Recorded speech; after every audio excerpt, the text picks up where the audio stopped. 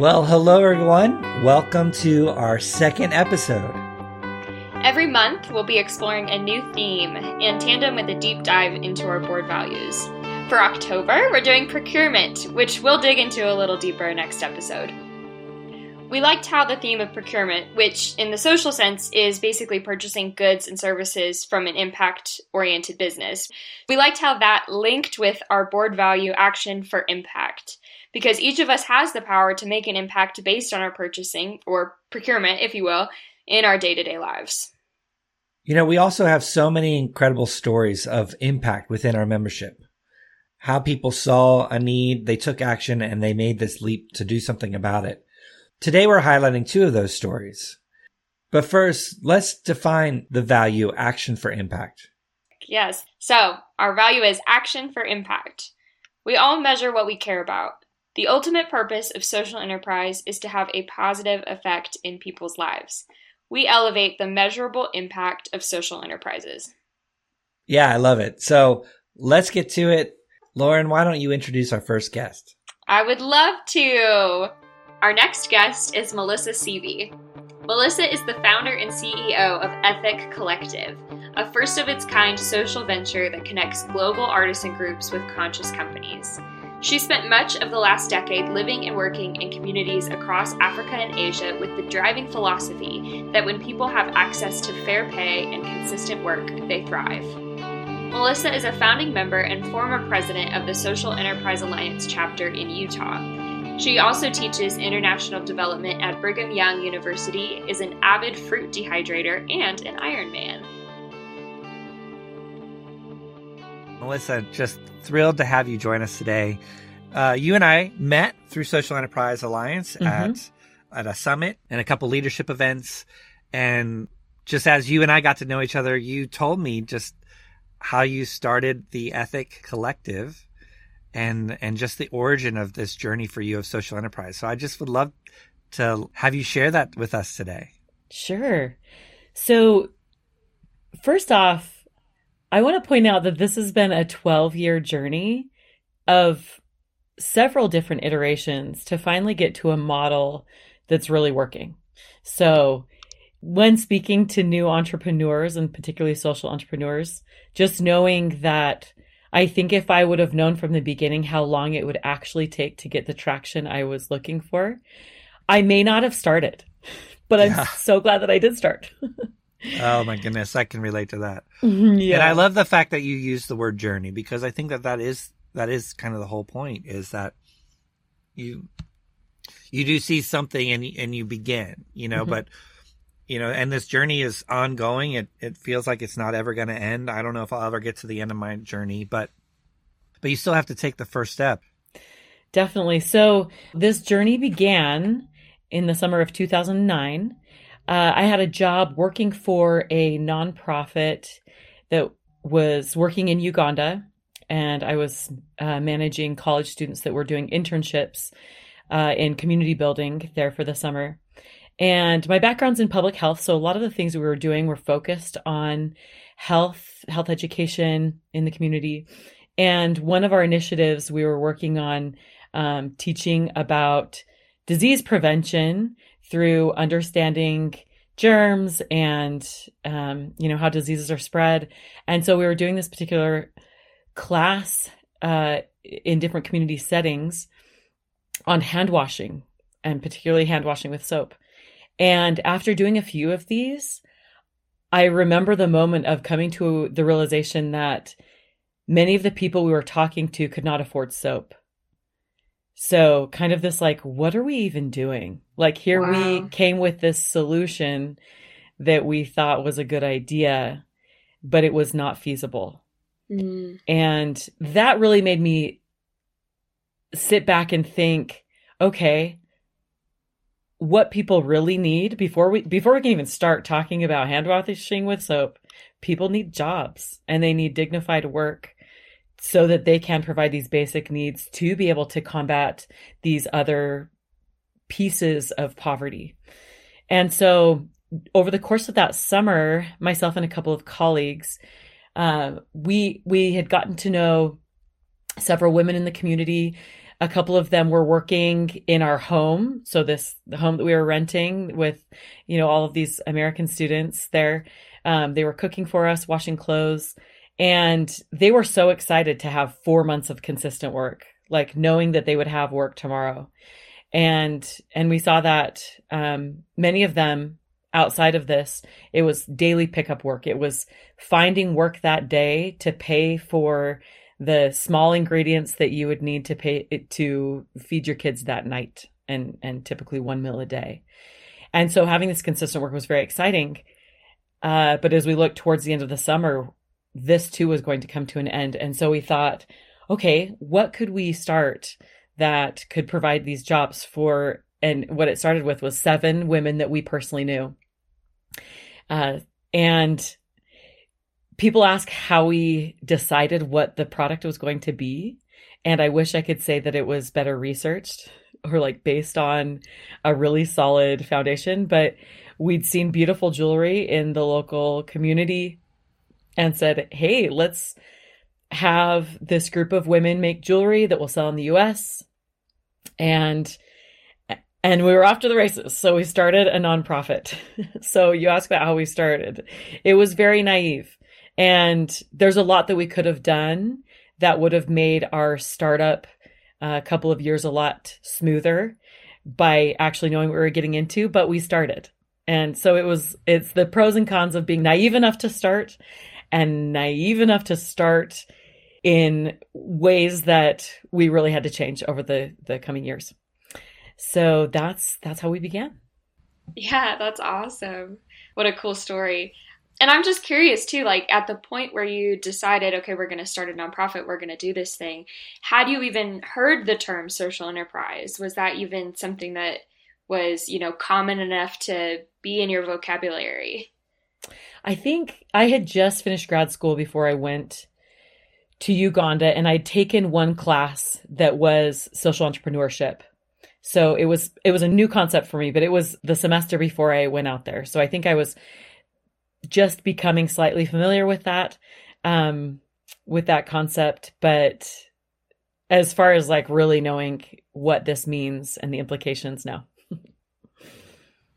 Yeah, that's very cool. Well, and again, like, I don't know, it feels like even just social enterprise itself is this whole like movement, and the whole thing is a journey that we're figuring it out as we go, that we have to be able to pivot quickly and rapidly to keep meeting the needs of people. So fast forward to today, tell us a little bit about the Ethic Collective and the impact that you're trying to have with other people. Sure. So in the beginning, it was just this group of 7 women working out of a borrowed garage in Uganda. And for the first few years, it was not only non-profitable, it was like costing us money, right? The 3 of us that started it came back to jobs in the US, and we were putting in money for the first probably 2 years. Each month when we come to the end of the month, we didn't make enough sales. Who's got $500 to make sure that we can pay salaries this month? And as time went on, I actually went back to Uganda in 2012 and I was supposed to be there for a month and ended up canceling my flight and postponing that out for 8 months.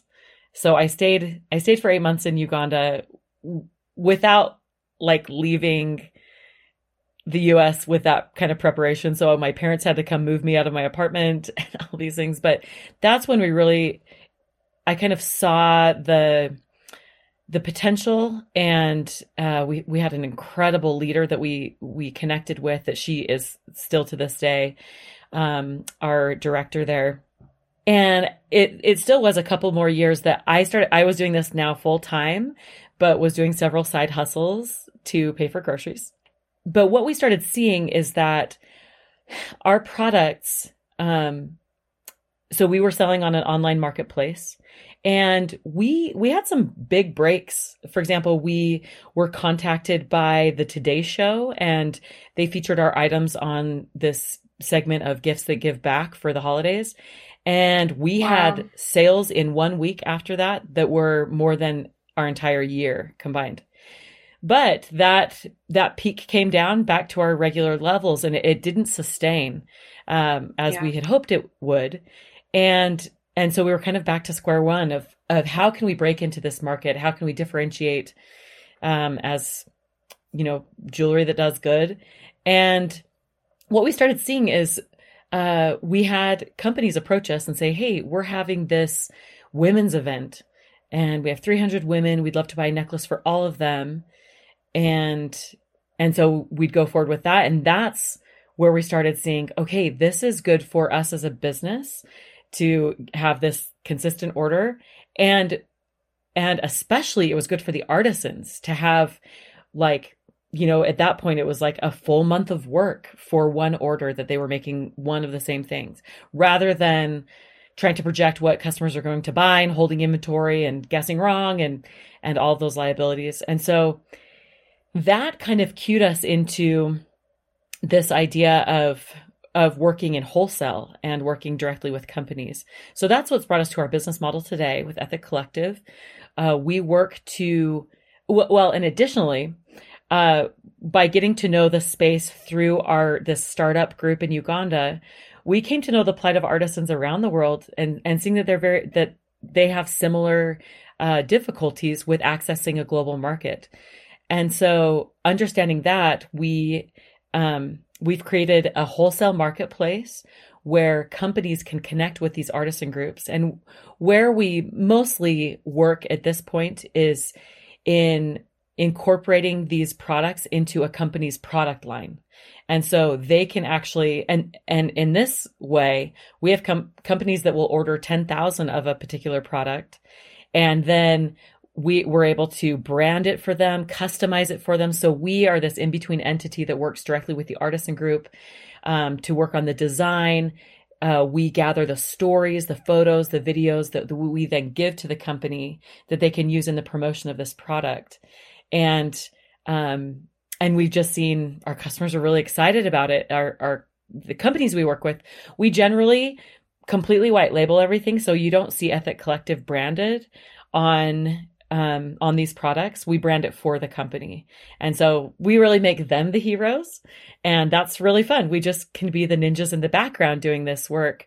And then our newest initiative is in corporate gifting. So creating gift boxes with items from around the world with a story. That's fantastic.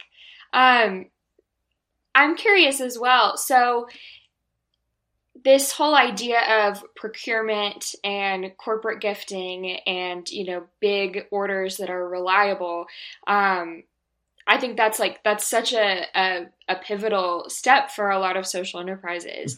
Mm-hmm. We hear stories all the time from our members of selling is hard, mm-hmm. And there's so much, especially if you're doing direct to customer, there are all of these marketing expenses, there are all of these,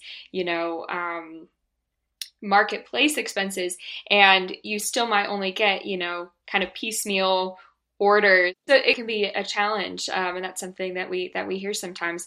So I'm curious, from your perspective, what would you tell, small social enterprises, that are interested in getting into more of the corporate gifting space, more of the large order procurement space? Mm-hmm. What advice would you give them on kind of breaking into that market? Yeah. The number one thing is that we haven't spent money on marketing, to be honest. We've done, that's I know we've done a few trials just to see how that would go. And so we're kind of testing it right now, and it's something we're going to move into, but it's all been relationship based. And I think that's where B2B sales really happen, is based on relationships. So yeah, we've been able to work with people that we know within a company, and then they refer us to the right person. And that's been how we have functioned for this first 18 months of our business. So it is, it's a longer timeline to get a wholesale order, right? Whereas sure, yeah, an individual customer, you can close that quickly. This is something that takes time, and there's a lot of logistics to work out, to understand the needs of the customer, and then all of the international logistics for these large orders and how we're actually going to get them here. but yeah, I would say the number one thing is pretty much to this point, almost every order that we've had is based in a previous relationship. Wow.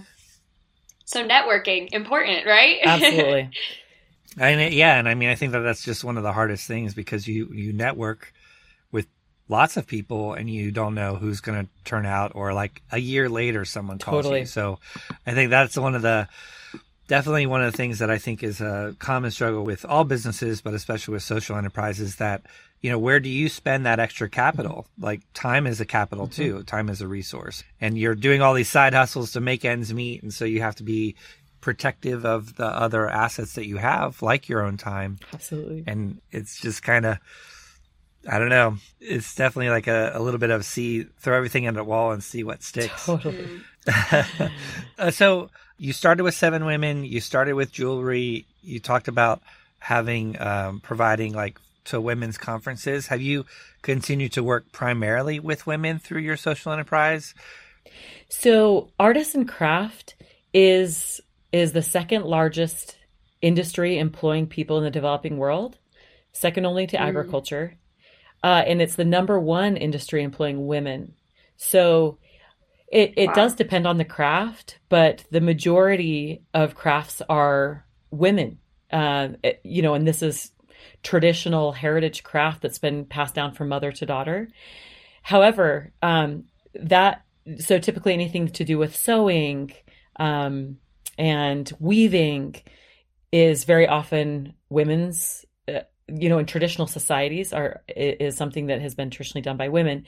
But then as we've expanded our products into woodworking, metalworking, those are very typically more dominated by men in these societies. And we're seeing more mixing between both of these, as, the world is broadening and kind of traditional gendered work is changing. So the majority of our products are probably made by women. But we still have a fair percentage made by men as well. So we do feel that, while for sure, and we know this through studies, that the biggest bang for your buck is investing in women in the developing world, but also, and I've kind of seen this as I've spent time in developing economies, that men need work as well. And that as we can invest in both men and women, we can really have more effective tools to raise society as a whole than excluding one gender. Yeah. Well, I mean, I've definitely seen it in my space with coffee. By empowering women to be coffee producers, they're doing things like building schools, which helps boys and girls. So therefore it helps everybody, kind of thing. Just with time, it does raise everybody. Absolutely. I was curious just to know, like, part of the reason why I asked that question is hearing your perspective. Like we talk about in the US, like there's this gender gap. Often I think in many developing countries, it's even a larger gap usually. When you think about where you want to continue to have impact with the Ethic Collective, do you think of other ways to have impact? Or do you look at things like women's health, or how you can continue to support these people through more than just the work? Yes. So that's something that we've developed over the past year. And this is a pillar for our company that we really believe in, is capacity building.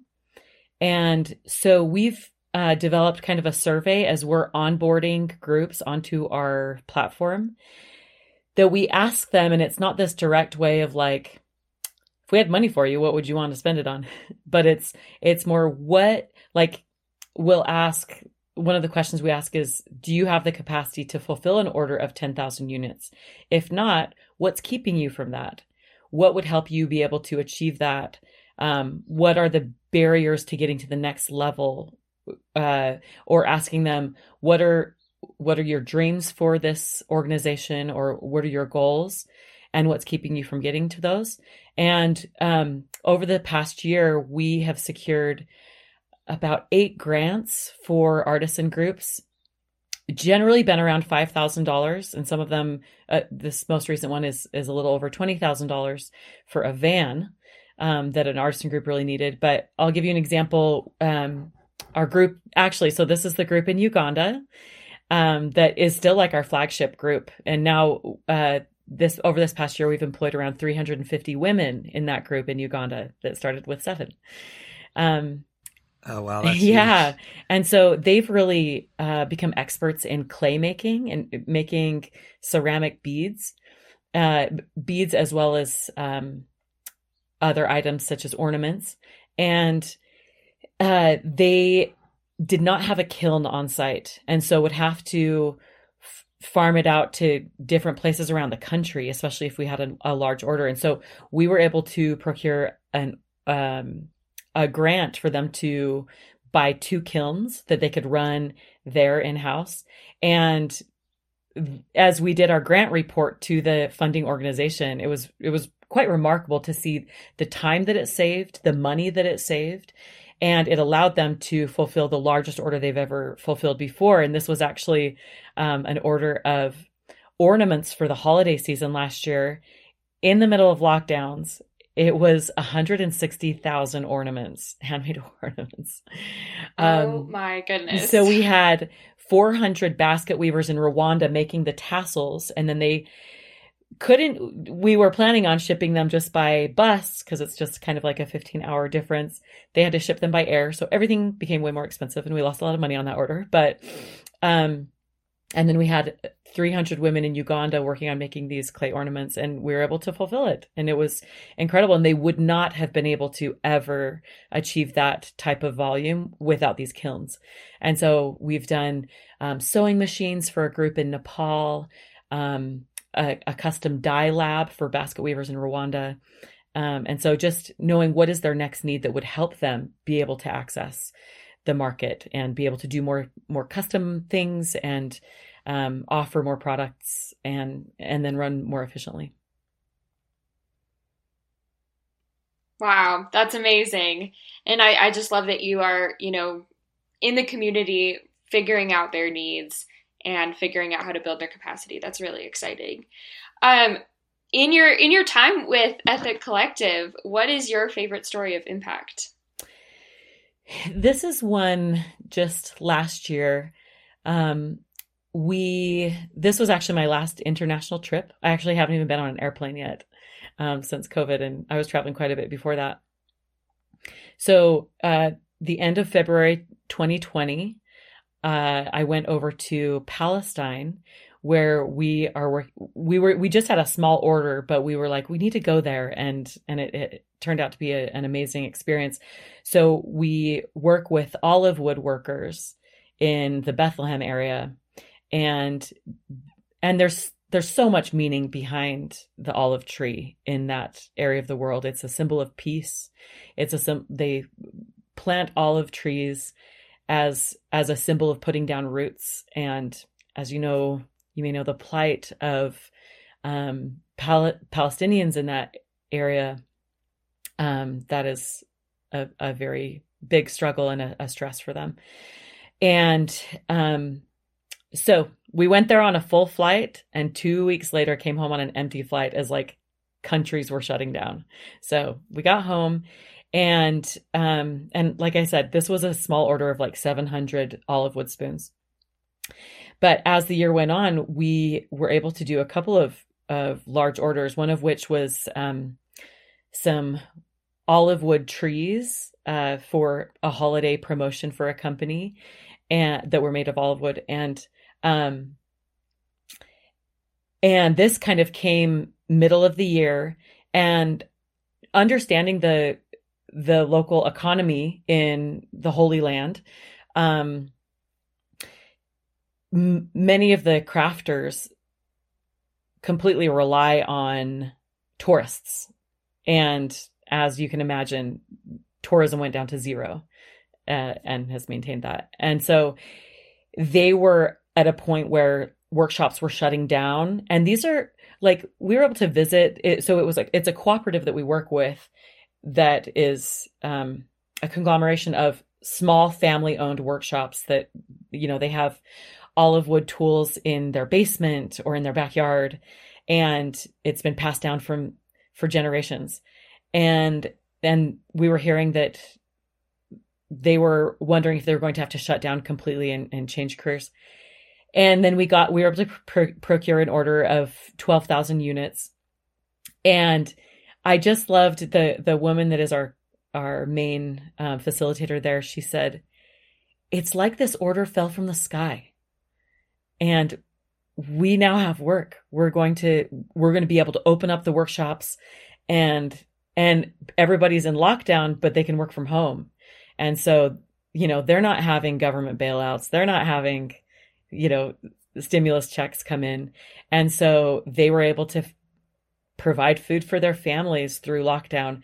And so that was just like a really special, especially with the situation of 2020, just through facilitating this order, the impact that it had on this community. Yeah, that's amazing. And I love the perspective of, we're maybe just the reality of not being able to travel. We live in our US bubble a little bit of COVID. So it's hard to think through what COVID could be and how to deal with it in a different part of the world. So to share that lens is pretty special. Mm-hmm. Yeah. You mentioned you've been working on you're measuring your impact mm-hmm. as an organization. I'd love to hear a little bit more about that, especially when we talk about procurement as well. Again, there's this journey. Are we really having an impact that we think that we're having? How do we keep growing that area of impact as we continue to work with different people around the world? Yes. So this past year, we started working with a third-party group. They're called Evaluasi. And the main contact that we know, he's a professor in political science, but his specific focus is impact measurement in the social sphere.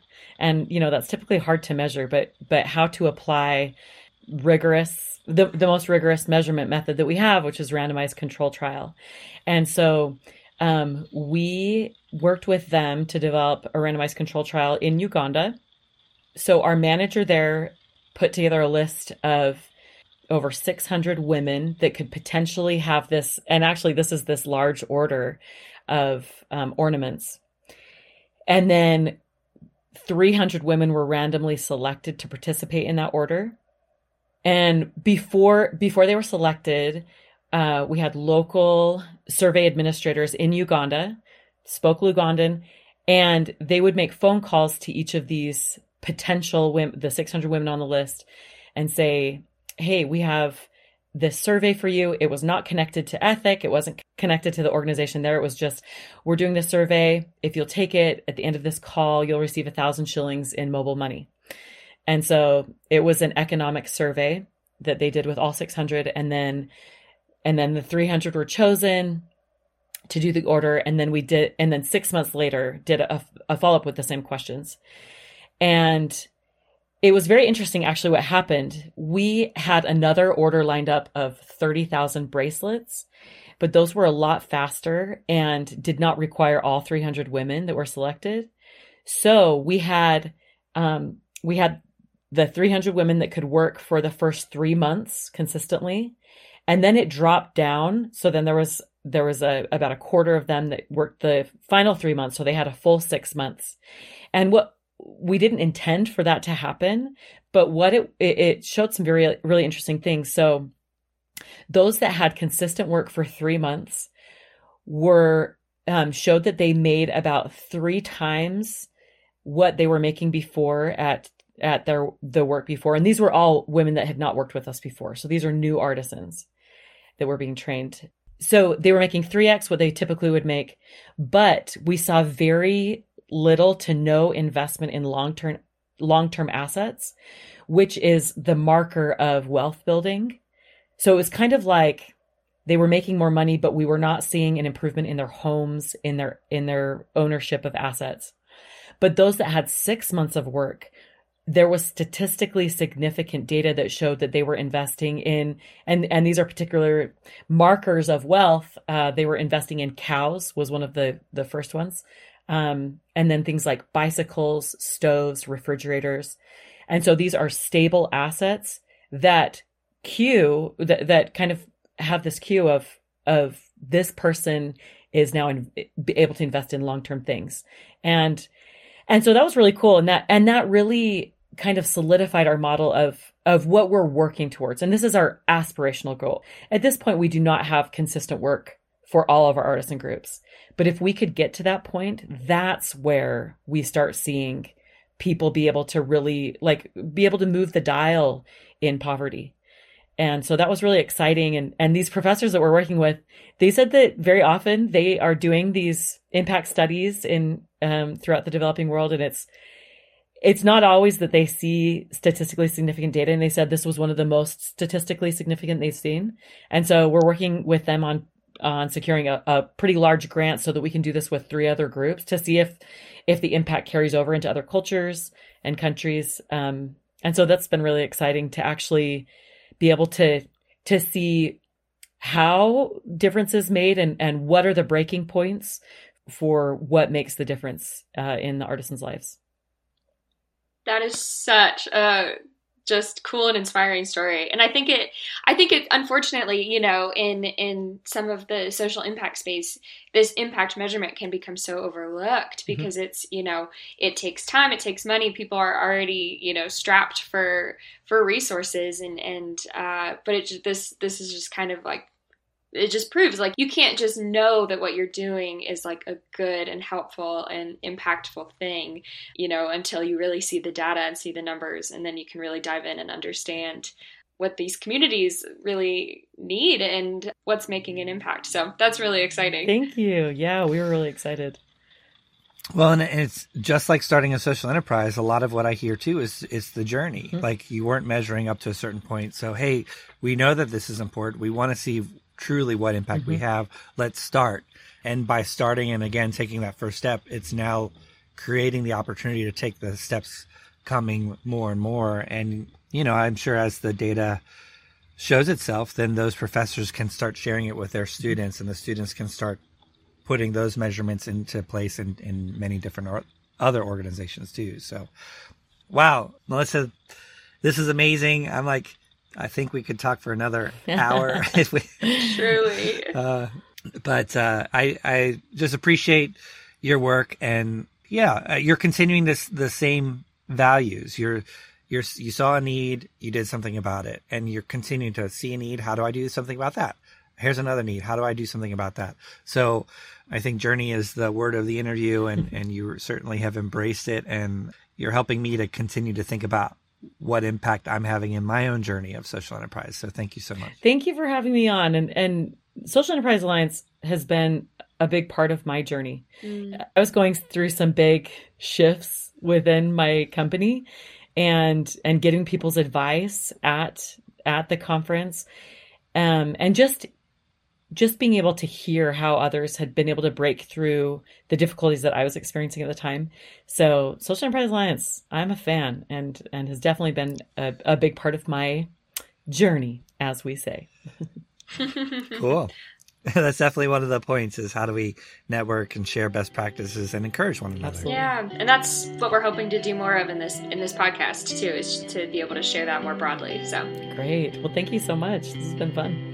Thank you, Melissa. We'll see you. All right. See ya.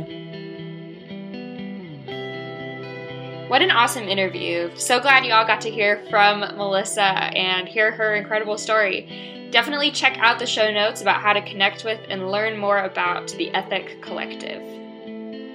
Our next guest is Hal Cato of Thistle Farms. Hal has spent his entire career leading organizations in both the nonprofit and private sector. He is currently the CEO of Thistle Farms, a nonprofit organization based in Nashville, Tennessee, that provides women escaping trafficking, prostitution, and addiction with a second chance at life. As CEO, he has doubled the size of the organization, increased sales revenue by more than 70% in the past 3 years, and helped provide more than 125,000 hours of employment to women survivors this past year. So let's bring Hal into the Social Enterprise Podcast. Welcome, Hal. David and I are both huge fans of Thistle Farms, so it's an honor to have you on the podcast today. Thank you, Lauren. I'm really excited to be here. Yeah, so today we're talking about Action for Impact, which is one of SCA's core values. When considering who had a story to share about Action for Impact, we immediately thought of Thistle Farms. So just as we dive in, why don't you tell us a little bit more about the work that you do and the impact of this incredible organization? Sure. Well, I mean, just, in a nutshell, Thistle Farms is dedicated to giving women survivors of trafficking, prostitution, and addiction a second chance at life. Although many women remind me that this was their first chance at life. And we do it through really three interconnected parts. In residential communities and homes where women, are provided a safe and a loving place to live and the time and the individualized supports that they need to heal. We do it through our social enterprises, through meaningful employment where survivors can gain new skills, they can earn a living wage, they can develop and save a nest egg. They have the opportunity to connect with customers and partners from around the world. And then the last way is just through a coordinated national network that now involves 59 cities across the country who are replicating parts of our model and are just coming together to try to find new and innovative ways to deliver healing and hope and justice to women. We had a lot of moving parts here, but at the end of the day, it just boils down to one dream, and that is this world where survivors experience, healing and restoration and love without judgment. That is our story. That is incredible. Such a beautiful, impactful, powerful mission. Can you tell me a little bit, or can you tell us a little bit more about how Thistle Farms came into being? What's that origin story like? Sure. Well, it is a very, very humble origin story. And honestly, it started next year, believe it or not, it'll be our 25th anniversary. But it started when Becca Stevens, who is a young Episcopal priest here in Nashville and had been working with women coming in and out of halfway houses and homeless shelters and feeding programs, and just recognized that the model was broken, that this halfway house, 60, 90, 120-day program where you bring a woman in and here are all the rules and the regulations, and this is how much it's going to be a week, and on and on and on, that it wasn't working, especially for someone who has decades of trauma. A 6-month program is not going to do it. So Becca, she envisions, what if we created a community and a sanctuary where women could live for not 6 months, but for 2 years. And during that time, 100% of their costs were covered. Their job was to heal. And it started with 4 women in one house. And then it grew to 2 houses and then 3 houses, because what was happening is the long-term nature of the program, as well as the way it was structured. To this day, we still don't have any authority living in the home. I mean, women live in community. They hold one another accountable. They're welcomed. Here's your key. Here's your room. Beautiful. Yeah. And a lot of people said, you're crazy, but it works. Wow. After a couple of years, though, the women were finishing and they were doing great and getting their kids back and staying clean and sober, but nobody would hire them. And so she recognized the need, why are we not dealing with their needs to heal financially as well? And so, 20 years ago, nobody called it a social enterprise. It was a cottage industry, making soaps and lotions in a kitchen at Vanderbilt University in a small chapel there. And one of the things that, we knew is that the women's bodies who've been on the streets and trafficked and a life of prostitution for decades, their bodies were so abused. So what if we built a company where we made body products that were as healing for the maker as they are for you, Lauren, if you, David, when you buy it. And yes. And it was a really, it sounds, so simple, and yet it's just so beautiful. And that circle and that connection between maker and customer lives on today, 100-fold. And so over the last 20 years, we've grown from, a couple of women working 2 afternoons a week to now we have 108 employees. And last year we, made over 350,000 units of product here in our manufacturing. Incredible. Yeah, what I love about that story is that it was a continuing action.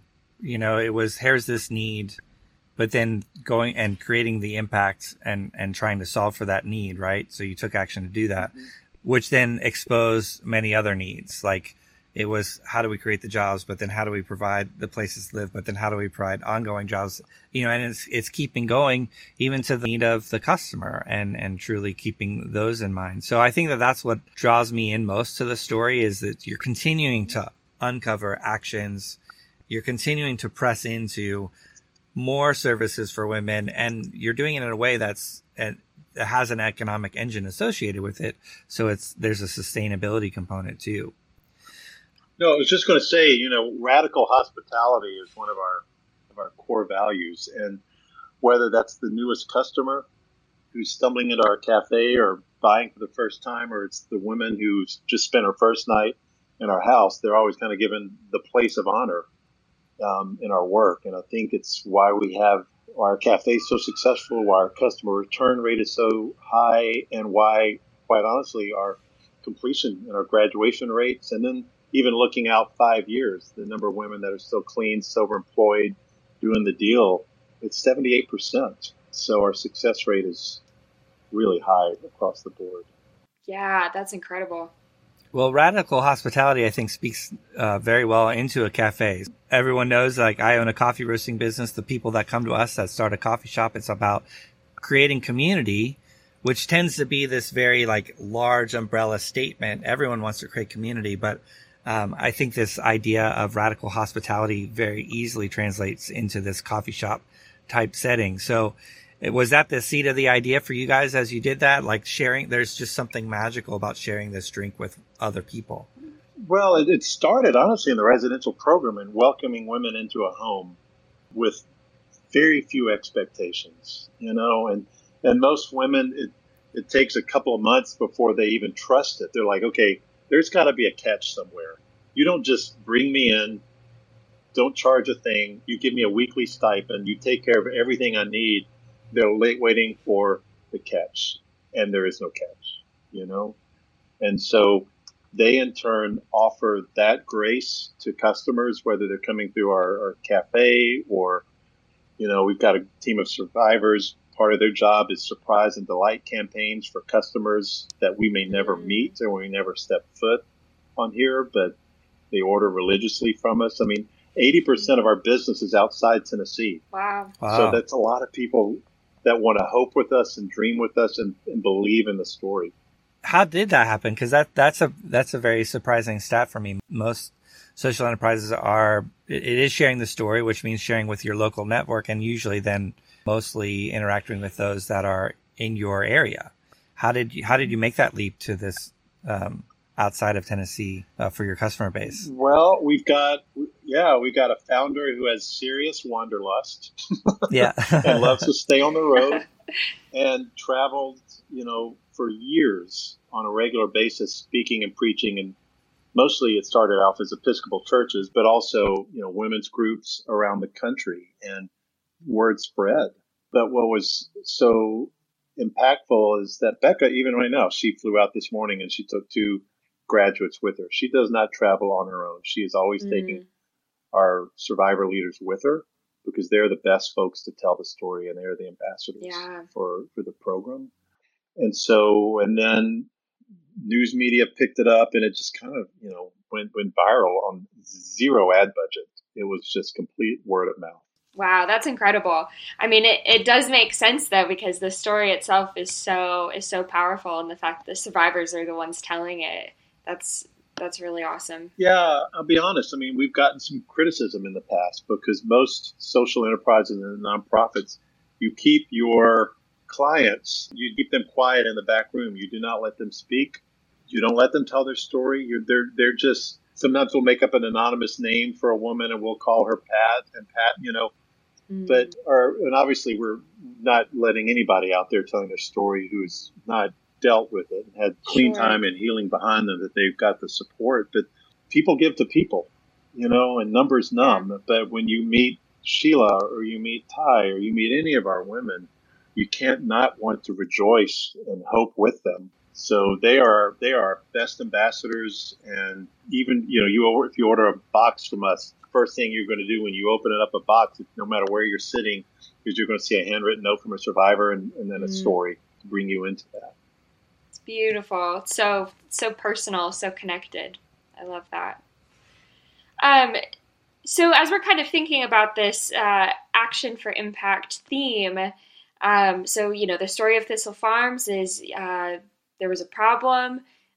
Social enterprise was created to solve that problem.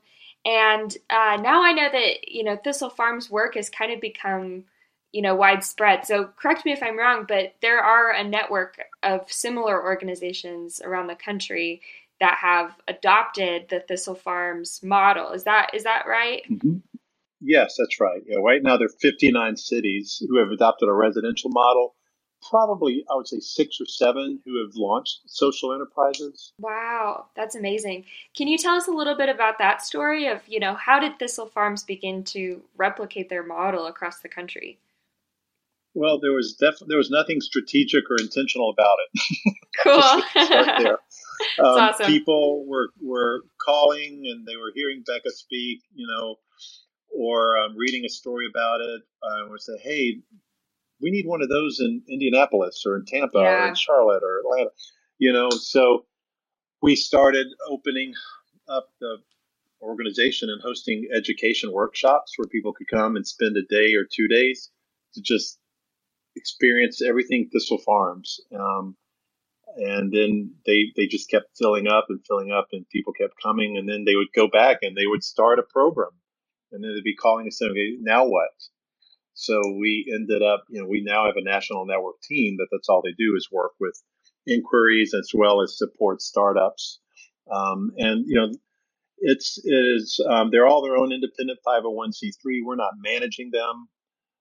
We simply give them the playbook that they need to get started, and we are here to answer questions to make sure they don't make all the mistakes that we made, and provide a source of support. It's also lately been a godsend because we have such a long waiting list with over 100 women on that list, and we're every month we're referring women to sister orgs across the country and helping them get transportation and get a bed in another sister program.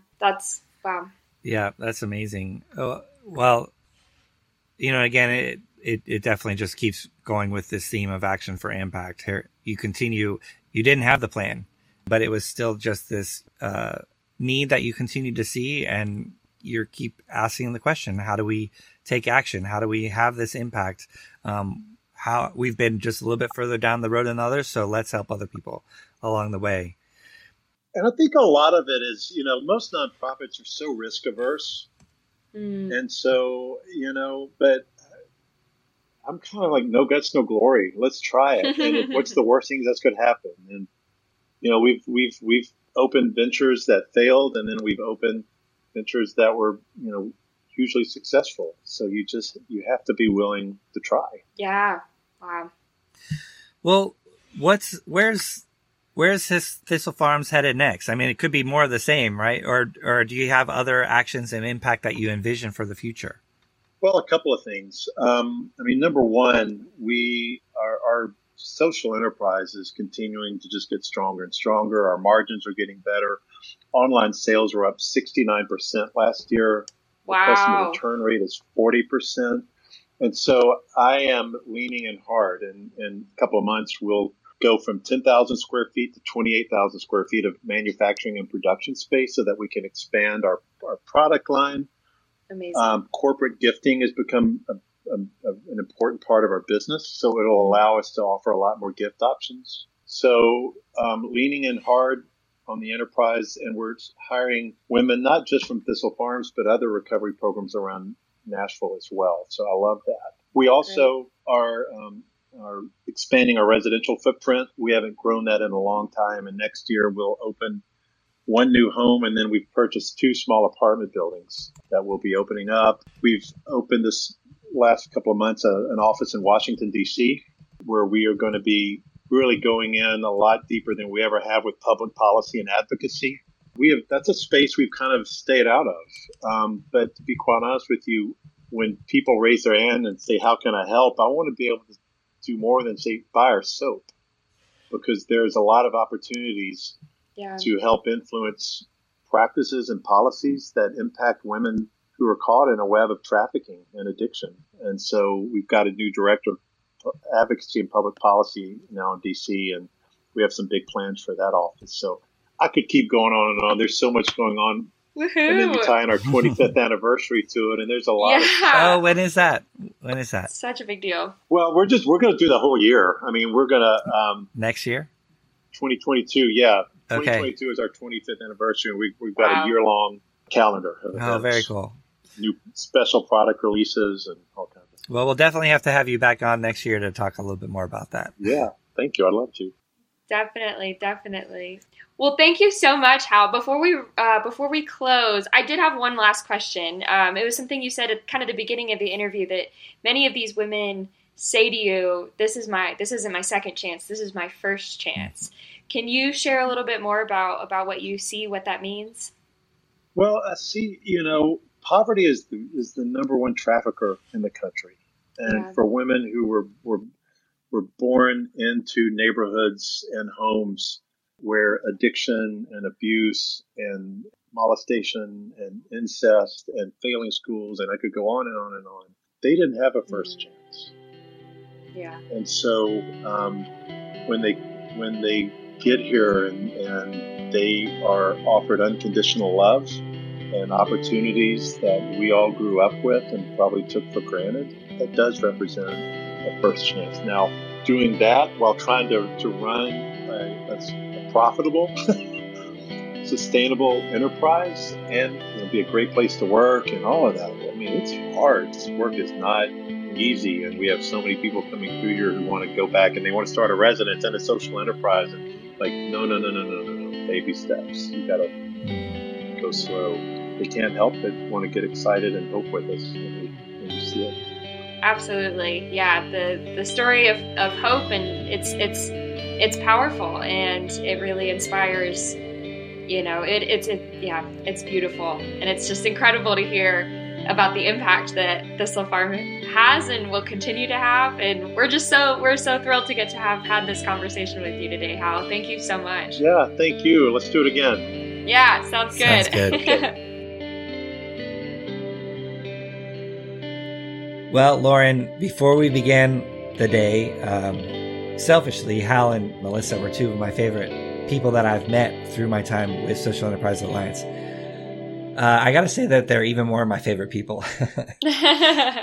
I learned an awful lot, and I think that both of them give me inspiration to keep going, to keep working towards my social impact. What did you walk away from? Yeah. Wow. Well, first of all, really incredible people with a lot of experience and insight. And that was really awesome to kind of take a deeper dive into. For me, I think one of the things that stood out that was a commonality between the two stories was that each organization kind of had, humble beginnings. And they've spent a lot of time and effort figuring out how to increase their impact in a way that was sustainable and meaningful. And, that involved just a lot of learnings and making mistakes and, as they said, failing forward. I think it's really awesome when talking about action for impact to just kind of note that in these stories, we see examples of social enterprises that not only took that first step to start building something, which is a very, very hard step to take, but furthermore continued to define and refine their business model and their mission and to figure out what was working, what was not working, how they could improve.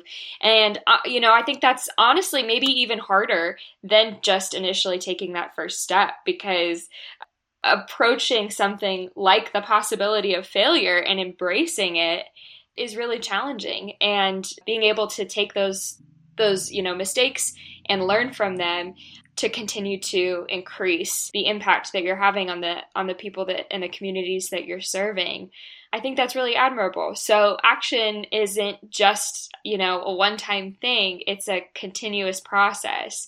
And I think that was really evident in these stories. Yeah, I think you're spot on. The first step is an incredibly hard step to take, but the perseverance it's almost like each step gets a little bit harder. But that also brings back to, the point of the podcast is like, hopefully by hearing these stories, you're encouraged to keep fighting the good fight. Yeah. You've seen people that have been able to break through and to be guides.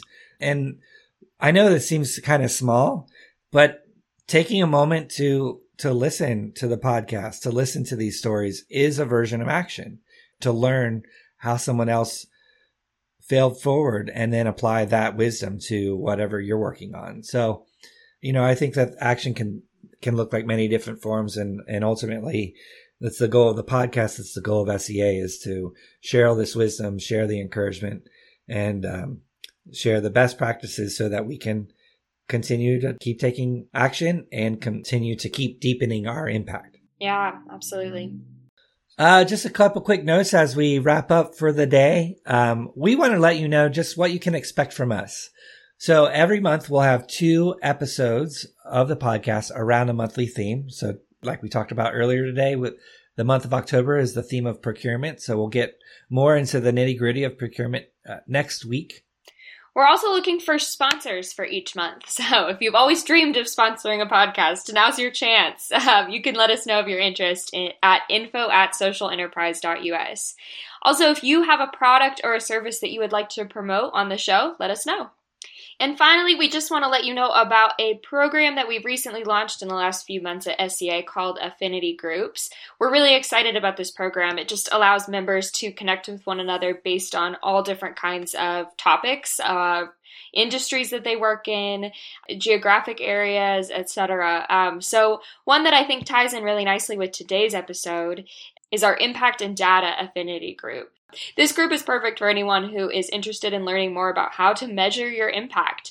As Melissa was talking about today, it's really important to have that data so that you're able to know what you're doing well and what you might need to work on improving.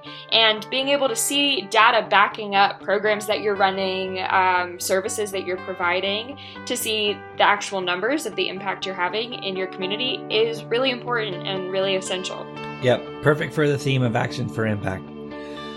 Well, join us again for the next episode. It's going to be amazing, and we'll keep going into procurement and how we can each deepen our impact. So thanks, Lauren. Thanks, Dave, and we'll see y'all next time.